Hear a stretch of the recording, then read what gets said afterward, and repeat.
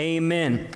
We are in a series called When We Fail at Together. And what does that mean? We are looking at all the times throughout Scripture for the next couple of weeks is when do we fail as a family, as husbands and wives, moving forward into our relationship? When do we fail as parents and children, moving forward into the promises of a blessed home? When do we fail as a church family, being the people God has called us to be? There are more divorces and church splitting happening now in the last generation, maybe than ever before. And in a day like COVID-19 and 2020, when there's so much division in our world, how do we ensure as Christian families and as a church family that we are united together moving forward into the best things that God has for us? Somebody say amen. Amen. So I want to talk to you about, we talked about blame, when blame has a name. And I want to talk to you tonight, this morning about when backbiting bites back. When backbiting bites back. Numbers chapter 12, as you turn there. I used to be a very critical person. Growing up, I don't know why. I grew up in a church family, in a great home, and great parents, and godly, God-fearing parents. There was something just in my human nature, that old man that was on the inside, the Bible talks about, just to be critical. And I didn't know it. That was the problem. I grew up, and it was easy for my friends as a young person and I just to get together. And when you get together, what do? You talk about other people. That's just part of life, I guess, just something that we do as people. And I didn't realize how easy it was at the time for me to just make a small remark about someone, and within the next 15 minutes, 20 minutes, 30 minutes, an hour, we had cut down the entire person. I don't know if you dealt with that or you're dealing with that today, but just being honest, I didn't really know that about myself till later on. Sometimes God is patient with us, and later on He reveals things, and you look back and say, oh man, that was not really good about me, or whatever. And I just knew that sometimes when we just got together to just talk, it led to talking about someone. And I told the first service, I said, it's going to be real quiet today already. I didn't realize a big part of that, though, stemmed from inner insecurity in who I was as a person. It was ignorance in some part because I didn't really know what it meant to be a child of God. I didn't really, even growing in church, didn't know what it meant to be what God had called me to be. I didn't know what it meant to really be a good friend or really be secure in my identity in Christ. And so that insecurity led to comparison. You begin to compare yourself about other people's strengths and other people's gifts and what they're doing, and they're athletic and they can sing, and you begin to compare, and that comparison, what does it foster? It fosters criticism. It just naturally does. Comparison always fosters criticism. And it was easy in my life for a long time to backbite more than bless. And what I mean by that is that when you begin to open your mouth to talk about someone, it was real easy to see all the issues that you could compare and contrast and criticize, even especially a person you disagreed with. A lot easier to backbite than to bless. And blessing was really hard for me, just to be a person that was always positive, talking about the positive traits of somebody else. And Proverbs 18 verse 21 says, death and life are in the power of the tongue, and those who love it will eat its fruit. Meaning that backbiting by definition is this. It is when you behind someone's back speak maliciously or to injure them. The problem is they're not there. And so how do you injure them when they're not there? Well, the Bible says that you're not, in a sense, injuring them, but you're injuring yourself. And in fact, you're the person that's not moving forward into God's blessings. They may never know that you talked about them, but the Bible says that you are going to eat the fruit of what you speak. And when you're speaking that, it comes against you. I'm the person being injured. So what happens? I become a person that walls myself in. I become a person that adds more criticism in my life. I become negative. I be one of those people who my relationships never get beyond the surface level.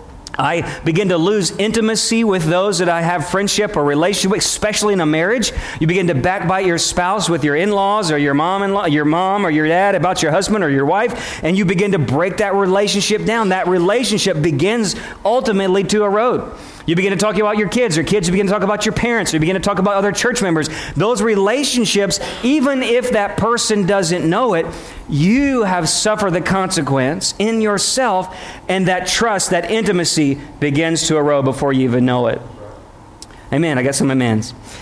So backbiting only injures us, and we fail to move forward into not only our personal blessings of what God has for us, but our blessings as a family, and especially as a church family. There are many church families that have split over things that have been talked about in the back corners and back conversations. Many marriages have split because of things that have been talked about behind the backs. And the question for us today is this: when we open our mouths in conversations, private conversations at the dinner table with our spouses, with our coworkers, with our friends, with church friends, do we bless more than we do anything else? If we were to count it, how many times positively do we speak about other people? And if we were to count it and add it up, do we bless or do we backbite? Because backbiting always bites back. Moses and Miriam, Numbers chapter 12. If you're there, somebody say amen. Let's read it. Numbers chapter 12, verse 1 through verse 9 says this: And then Miriam and Aaron spoke against Moses because of the Cushite woman whom he had married. For he had married a Cushite woman. And they said, Has the Lord indeed spoken only through Moses? Has he not spoken through us as well? And the Lord heard it. Listen to that. And the Lord heard it. Now Moses, this man was very humble, more than any man who was on the face of the earth. And suddenly the Lord said to Moses and Aaron and to Miriam, You three come out of the tent of meeting. And the three came out. And the Lord came down in a pillar of cloud and stood at the doorway of the tent, and he called Aaron and Miriam. And when they had both come forward, he said, Hear now my words. If there is a prophet among you, I, the Lord, shall make myself known to him in a vision. I shall speak with him in a dream. But not so with my servant Moses. He's faithful in all of my household. And with him I speak mouth to mouth, or face to face, even openly, and not in dark sayings. And he beholds the form of the Lord. So why then were you not afraid to speak against my servant, against Moses? So the anger of the Lord burned against them, and he departed. And so what happens next is Miriam immediately, there's a scream probably lets out. She looks, and her whole body is white and pale, and her skin's kind of falling off. She gets leprosy. And Aaron looks, and he screams, and he says, Moses, intercede for us, pray for us that we've sinned against you. And so Moses intercedes right then before the Lord, because Moses is humble. Even though they've talked about him, he finds this out before the Lord. They talked about him, but he's a good, faithful brother. He's a good, faithful prophet, minister. He's a lot like Jesus in that sense, that even though they injured him, he's willing to intercede. So he intercedes for his sister, but God says, no, I've got to punish her. And for 7 days, she's got to go outside the camp until I heal her, and then she comes back in. And for 7 days, all the people of God could not move forward to the next location. They had to wait while these top leaders got it all together, and then they could move forward. Somebody say, amen. When backbiting bites back, we fail to move forward into the promise God has for us. Well, let's go back and kind of get the family history, because, just like every time we talk about someone, we got to talk about their whole history. So let's talk about their whole history. So Miriam, let's talk about Miriam without backbiting Miriam for a second. Let's go back. Let's rewind till she's 6 years old. She's about 6 years old, somewhere as a young person, and her mom says, Miriam, you've got to take your baby brother down to the river. They want to kill him. He's 3 months old. And Miriam is with her mom and their dad, and they take him down to the Nile River. And while other parents were forced to throw him in, his mom cares for him, puts him in a basket, wraps it with tar, and pushed him down. Miriam is mothering, man. Even as a 6 or 9-year-old girl, her 3-month-old brother is floating down river crying, and she's the oldest sister. And there's 3 of them. There's Miriam, Aaron, and then the 3-month-old baby Moses. And she follows along, and she watches and watches and watches, and finally it floats to the Pharaoh's daughter. And it gets to the Pharaoh's daughter, and she has empathy over it. And this bold little girl, some Jewish scholars and theologians think that Miriam had this prophetic thing that where she said, I think God is going to do something great.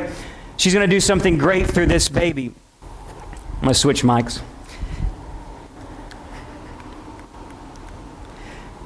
And he's going to do something great through this kid. And so she follows over, and she mothers over, and she mothers over him. And she boldly steps up and says, hey, if you need a nursemaid, I know the perfect one. It's my mom. And so she boldly stepped. This is a slave girl, a girl that was worth nothing to the eyes of Pharaoh's daughter. And she boldly stood before this princess and said, hey, I'm going to save my brother. And for 13 years or about, Moses got to live at home with his family. He was raised a Jew. He got to learn Jewish heritage. And he was with his sister until the time that he would go back to be a prince of Egypt. And he'd go to like college and learn military art and war and poetry and literature. Everything he needed to learn to lead God's people out of the land. Nobody knew that. Until the moment he kills a guy because this passion for his Jewish ancestors, he stands up for an abusive slave master. At 40 years old, Miriam watches her brother disappear into the desert. 40 years she's known him as a slave and then as a prince of Egypt. He leaves, and for 40 years she never sees him again until one day God says to her middle brother Aaron, he says, Aaron, go out. Moses is coming back. And at 85, 90 years old, let's say, Aaron goes out, and 80-year-old Moses is coming back with his new wife, Zipporah, and their two sons from the Midianite country where he had lived with his father-in-law, Jethro. And they come in, and these three, Moses, Aaron, and Miriam, watch God do some amazing things. 10 plagues, and they part the Red Sea, and they follow their baby brother out across the Red Sea. And as soon as they get across the Red Sea, Moses leads them in song. And then Miriam, the Bible says that Miriam takes the tambourine and prophetically sings to the Lord and leads all the women into song and prophetic praise to God. And so Miriam, in that moment, it's the first time we see her name and the first time we see her title, that she was a prophet of God. The people loved her and represented her acknowledged her as a prophet. She was a worship leader, and she was the big sister of little old Moses, who's 80 years old, right? What does that have to do with anything? You have to notice this was a family affair. The Bible says that it's Jewish interpretation maybe thinks that remember the guy that would raise Moses' hands up? That would have been her son. She's got Aaron, who becomes the high priest, and they get to Sinai, and God uses this family, these three siblings, to take God's people into his promises, to move them forward. And for 2 years, they organize. For 2 years, God sets order. He sets authority. He says, these tribes are in this place. These tribes are in this place. Aaron's going to be my high priest. And this family is going to do that. And the Levites are going to do this. And he begins to set the authority and the order and the position that is required for God's people to move into God's blessing. Why is that important? Order and authority are important in God's kingdom. That he has a position and a purpose and a place for everyone in his camp and a plan to get them to the promised land. And there's a moment where Moses gets so burdened by this grumbling people, and he says, I need help. He goes to his father-in-law. He says, why don't you diversify and give some more authority over? So he chooses 70 elders, and later on, God would fill these 70 elders with the prophetic gift, and the Holy Spirit comes on them. And that's where this story begins. I thought I was a prophet. How come Moses didn't ask my opinion? And this older sister, Miriam, talks to her middle brother Aaron about their baby brother Moses, and what starts about his marriage becomes about his ministry. So let's look at this. I'm going to give you two things. Number one is personal versus positional.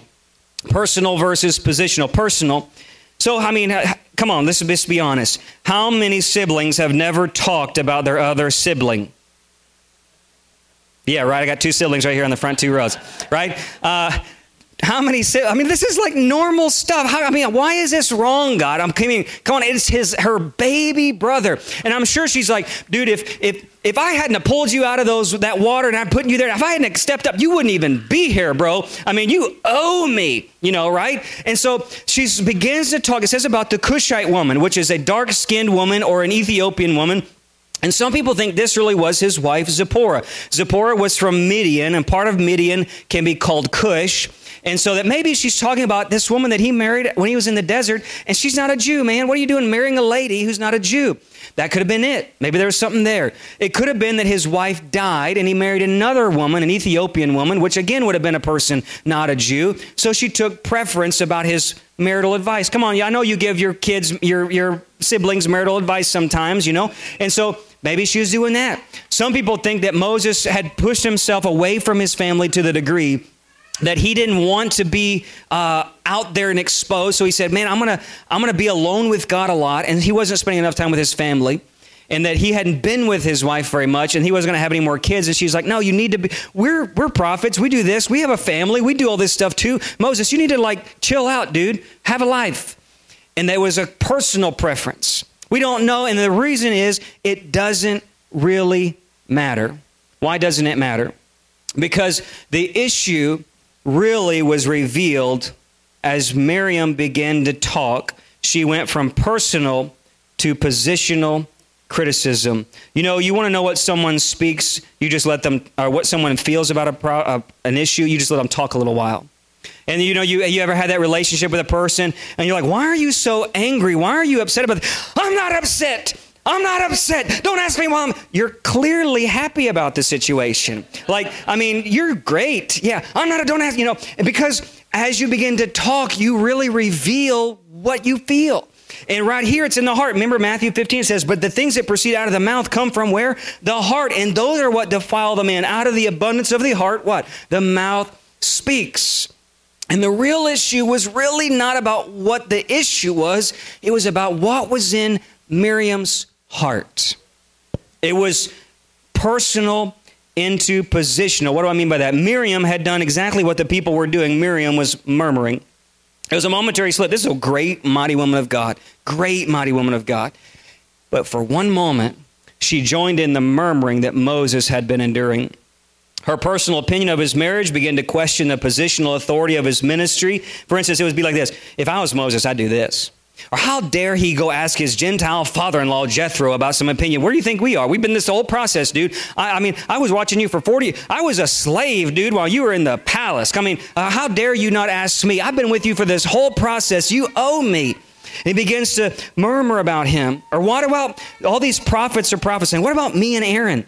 How come I'm not prophesying? How come you're not using me or asking me? Am I not a prophet too? You ever notice that constructive criticism isn't always so constructive? Right? It's not always so constructive. In fact, it's like a wildfire. Sometimes you can, like that little spark in a conversation, and before you know it, you've burned down the whole forest. And that's exactly what James says. James says in James 3:5, he says, so the tongue is a small part of the body, and yet it boasts of great things. And see how a forest is set ablaze by such a small fire? This is the problem. Sometimes we can talk to someone, but it quickly goes into talking about someone. Sometimes we can talk to someone, but it quickly turns in talking about someone. Or think about it this way. Sometimes we can start with telling facts about a situation, and then it turns into how someone acts about a situation. You hear me this morning? Sometimes we can talk about facts and say, I'm just telling you what happened. I'm just telling you what I saw. I'm just telling you exactly what happened. So-and-so did so-and-so. But then when we went to, but you know, so-and-so always is like so-so and so-and-so and so-and-so and so-and-so and so. And then their brother is this way and their sister's this way and their mom's this way. And if that happened 20 years ago and then they did this and then this. I can't believe they're still together today. I don't know how it's even working. But blah, blah, blah. But that all started with one event. And we left the event and we began to devalue the person. Amen, Pastor Heath. All right, good. You might say, hey, but Pastor, we're a family. This is just how we talk, man. Don't we have the right to talk about our family? You probably do, and they might be justified. I'm not saying they don't deserve to be talked about. That is really not the issue here, but the issue is when we take that event and we move it to value. And what happens is Miriam disqualifies herself from being able to deal with the situation because her heart is in the wrong place. She disqualifies herself. She could have went to Moses directly. She could have said, hey, how's your marriage? How are you doing? How can I help you? What's going on with you and your wife? But now she went behind his back. She murmured and let her heart speak out of a bad place. So she disqualified herself. So that's number one, personal versus positional. She let comparison turn to criticism. And that's where Matthew 12 says, but I say to you that every idle word men speak, they'll give account of it on the day of judgment. For by your words you'll be justified, and by your words you can be condemned. And God saw that secret conversation where 3 siblings had issues with one another, but it was not just personal, it was positional. Second thing is there was opinions, and it went outside the order. Opinions versus the order. Her opinions went outside of God's order. What does that mean? Her brother, think about this, her brother is her baby brother, but he's also the leader of God's people. That's a hard place to be. I wiped his butt. Come on, let's just be honest. I wiped his nose. I didn't tell on him when he took the cookies from the cookie jar. I pulled him out of that situation when he was 16 years old and he came in late and I didn't tell mom and dad where he'd been. I've got stuff on him. And he's my baby brother, but he's also God's leader. How do we do this? You think about it when you have a coworker and a boss relationship. Sometimes our bosses become our friends, which is a great thing. And it's great as you're a boss to be friends with your employees and employees be friends with your boss. But what happens when that moment comes and you got to put that hat back on and tell your employees to get to work? What happens? It doesn't always go well. Why? Because when we step outside of that boundary of authority and we say, well, can you believe they treated me that way? Yeah, they're your boss. They got to do what a boss has got to do. They got to do the job. They got to lead y'all forward into the goals of this company. And I know they're your friend, but they still got to be who God's called them to be. And guess what? You got to be who God's called you to be. You're the employee and they're the boss. And that doesn't have to be a problem, but sometimes because we begin to compare and step outside of the order that God has put us in, we begin to get critical. Are you with me this morning? Are you with me? My boss can be my friend, but there are boundaries with authorities. For instance, so she judged herself. It was partially that she began to criticize Moses and himself, but she really judged herself when she stepped out of who God had called her to be. So for instance, number 1, she was a sister. What does that mean? She was a sister. What is the job of a sister to their baby brother? You better have their back. That's your job as a sister, to love your brother, protect your brother, defend your brother. There are people murmuring against your brother. Her job was not to murmur with them, but to say, you want to talk to them about my brother, you're going to have to go through me first. That was her job as a sister. Now, number 2 is that she was a prophetess. What does that mean? That you gave up your mouth to be the mouthpiece of God. And your mouth is no longer yours anymore. If you're a prophet, you're called to speak for God instead of speaking against God's people. And she began to let her mouth not be used for the Lord, but be used for the things of division, the devil. And so she let her mouth go. Instead of saying, hey, I'm gonna be the mouthpiece of God, she began to run her mouth, all right? There was the role of a worship leader. She was the worship leader of the women of the people of God. And instead of leading people to praise, she began to lead people into put-downs. And not only this, just take notice. Who is she complaining to? Birds of a feather flock together. Who's she complaining to? The guy who made the golden cow, for crying out loud. Of all the people you're going to complain to, this dude just a few chapters over about led us all to be burned to death by the fire of God. Come on, pick a better person to complain to than a person who had a huge moral failure just a couple years ago. So she begins to complain because she stepped outside her boundaries, began to compare and criticize, because the question is, who are you? That's your question for today. Who are you? What's God called you to do? What is your responsibility as a person in the family of your home or the family of God? Satan, the very first thing that happened was that he said, even though he was an angel, stepped outside of his boundaries and began to say, I think I can be like God. And he stepped outside of his position and began to criticize upward. Adam and Eve, same thing. Satan says, why are you happy with what you have? You're supposed to steward the world and do these things, but there's probably more for you. Step outside that boundary. Try to exalt yourself a little bit. Criticize upward. Maybe God hasn't given you everything he's wanting to give you. Maybe you deserve better. Maybe there's more to this than others. And you stepped outside of, if I just be the best that God has called me to be, it is going to lead me into better promises, more relationship with God. But they stepped outside the boundaries. Same thing with Miriam. By stepping outside the boundaries, instead of saying, how can I help my brother with the role that God has put me in? How can I help him as a sister? How can I help him as a prophetess? How can I help him as a worship leader? Lead God's people forward. How can I, as a family, me, him, and Aaron, get closer together? And let's take these people to where God's called us to go. And yeah, we're not perfect, and maybe his marriage has got some issues. I don't know what the problem is, but maybe I got some issues.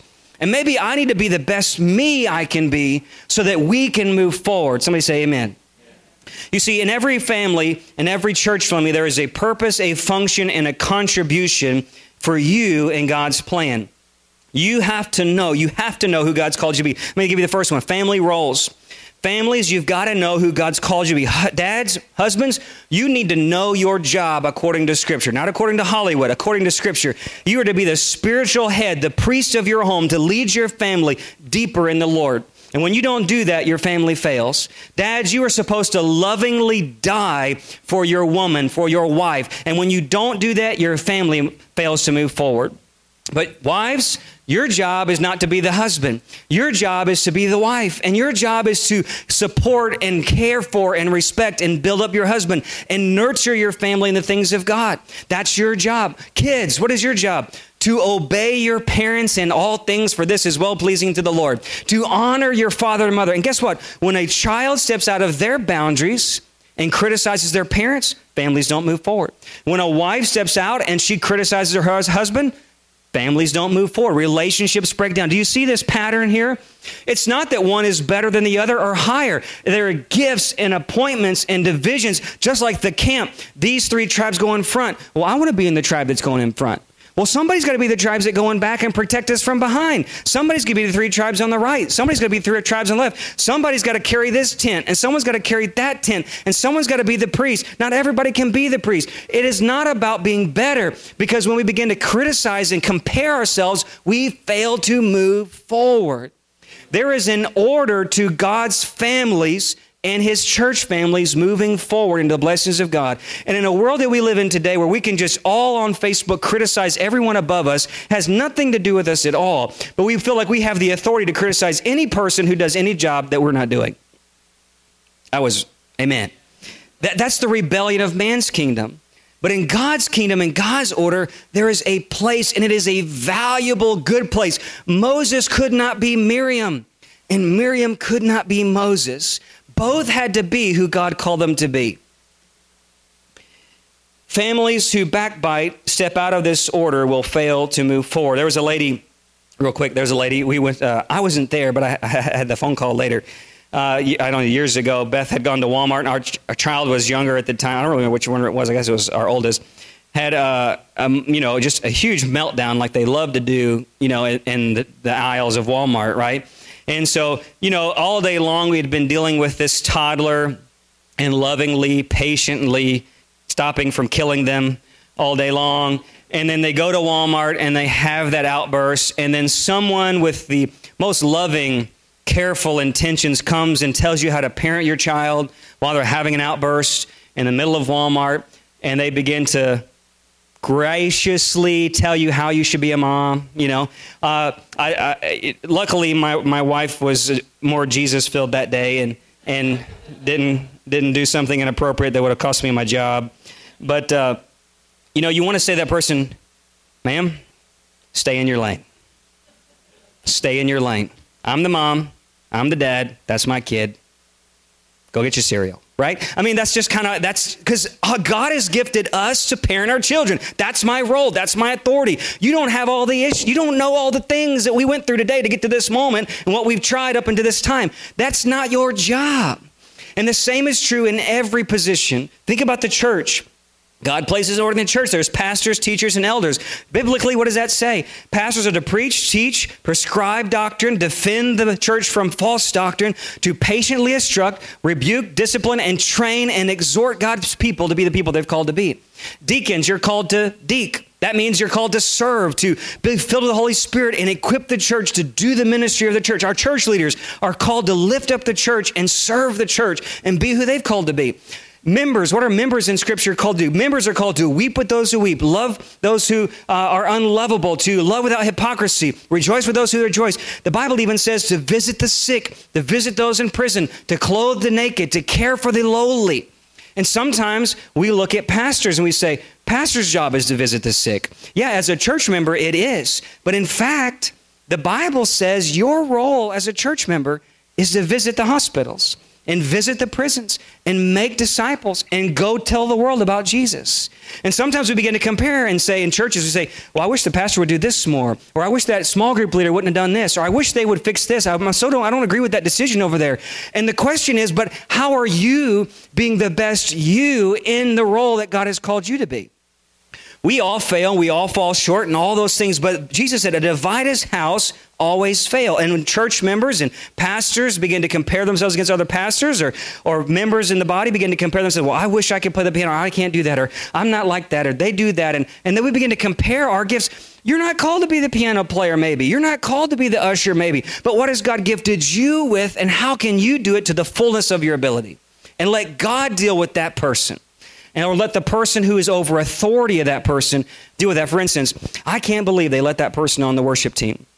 Now, I'm not talking about worship team members, but I can't believe, well, how about you let the worship leader have that authority and deal with who they led on the worship team? And if there's a problem, I'm sure the pastor or the worship leader will deal with it. But who am I?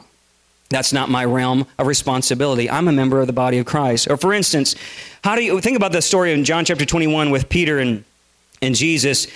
Jesus tells Peter, you're going to die a horrible death. Sorry, bud. And he says, well, what about that dude over there?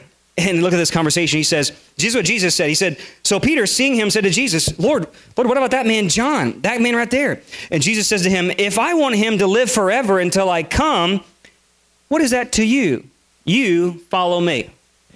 I've got a role for you to play in my plan, and I got a role for him to play. You don't worry about what his job is. You worry about what your job is. That's from the mouths of Jesus, by the way, not Heath Harris. You worry about what you are. Be the best mom you can be in the Lord. Use the gifts God's given you. Man, be the best husband and dad you can be. Church member, be the best church member. Worship team, be the best worship team. Door greeter, be the best door greeter.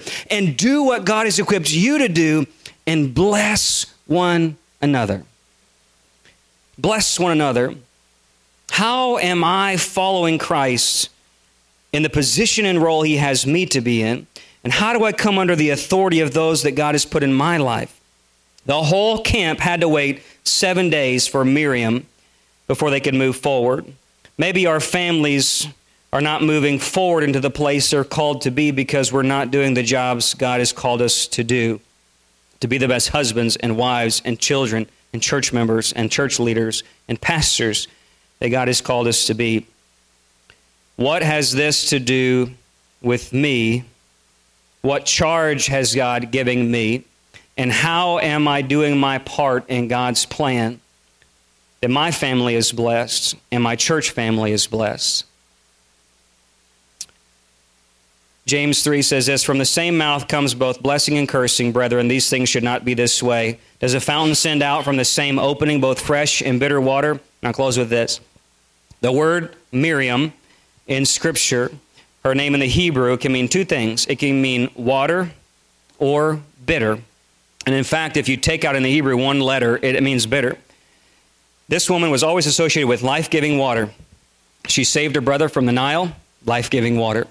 She led God's people through the Red Sea, celebrated on the other side, life-giving water. But in one moment, we can all slip, and we all have. But thank God, she had a humble, faithful intercessor who, even though she had injured herself, was willing to heal her and restore her to right relationship. The Bible says you and I have this faithful high priest, Jesus Christ, that we can come to. Even though we injure him, even though we may curse him, even though we may fail him, he is always faithful and just to forgive us of unrighteousness and cleanse us from our sin. Jesus is the Moses who wants to lead us into God's very best for our family and church family. And all we've got to do is start with that first thing, and I'll give you this as we close. Confess. That means to move forward, to come to our Jesus, to our Moses, and acknowledge ourselves. James says, confess your sins to one another and be healed. Come into right relationship together. Get it all out in the open, and don't be judged by what we do or say behind closed doors. And let the devil get out of the situation. Say, devil, you don't have a hold on this. I'm exposing this in the light of God, and we're moving forward. Number 2, don't compare. Don't compare. Comparison leads to a critical spirit. Know my position and fulfill God's plan for my life. And in conflict, ask, what does this have to do with me? Stay in my lane. I want to stay in my lane. And next is come alongside those who are in authority. How can I help you? If you're the wife, how can you help your husband be the best husband he can be? Husband, how can you help your wife be the best wife she can be? Church member, how can you help your small group leader, your other PIP members in the body of Christ be the best church members you can be? How can we go along together and bless one another into the people, to be the people God's called us to be? And if there is an issue, and if it is someone within your realm of authority, within the order that God has placed you in, my children are under my authority, my wife, or if it's under my ministry or my leadership, or your friend who you have direct relationship and accountability with, then communicate directly. Don't go to the guy who made the golden cow. Go talk to them face to face and say, this is between me and you. And lastly is keep account of how many blessings, God, when we open our mouth in our private conversations, do we bless more than anything else? Would you stand with me this morning? Miss T, would you come? Thank God for a humble, loving, and righteous intercessor, Jesus Christ. Because every person in this room, I just guarantee we've all failed with our mouths many, many times. And God wants to just bring us into a place where He can bless us. Maybe you're a married couple today, and maybe your spouse doesn't even know it, but there's just things that it just annoys you to death, and things that you've just grumbled about. And you say, you know what, I need to turn that grumbling into blessing, to praying for my spouse, to lifting them up, to encouraging them, to do my part. The only control the Bible gives us is self-control. And as you lovingly help and exhort that person, I believe God will change their heart. You may have to be faithful for years to bless and bless and bless and lift up and encourage, but God will do the work. Let God do the work. Maybe it's something in your personal life. Maybe there's been an offense. Maybe there's been an injury done to you. And you're just going to be like Moses, say, God, I'm going to let it go. And I'm just going to intercede for that person and bless that person in Jesus' name. Maybe there's been comparison. Maybe today you don't really know who you are in Jesus Christ, and you need to start that journey of being in right relationship with Him. You can do that right now. You can just say, Lord, if I don't know that, if you were to die today, where would you spend eternity? Would you make it into the promised land of God? Would you go this journey with Jesus? Have you given up control of your life to come under His order, He has to be master, Lord of your life, for you to be under His authority, to Him to be king of your life. Have you surrendered control to Jesus first and foremost? And if you want to do that today, you can do that. Just to say, Jesus, forgive me of my sins. I submit my life to your life. And say, God, I know you have the best plan. The best blessing is with Jesus Christ. He leads you to life everlasting, to have life abundantly. And it means giving up our care and control of our life and totally surrendering, saying, God, I want to live by your word. I want to live by your spirit. I know that Jesus loved me. He died for me. He was raised to new life. He's coming back again to claim His bride, the church, to take us to that promised land. But you've got to be willing to follow Him on the journey. So maybe that's you today. You could be at any place, and I just want every head bowed and every eye closed. I want us just to examine our hearts today. Are you a blesser? Have you surrendered? Do you know your position? So, Father, I just ask you right now, all across this room, many people could be at many different places. Lord, you, Holy Spirit, would you just deal with each person?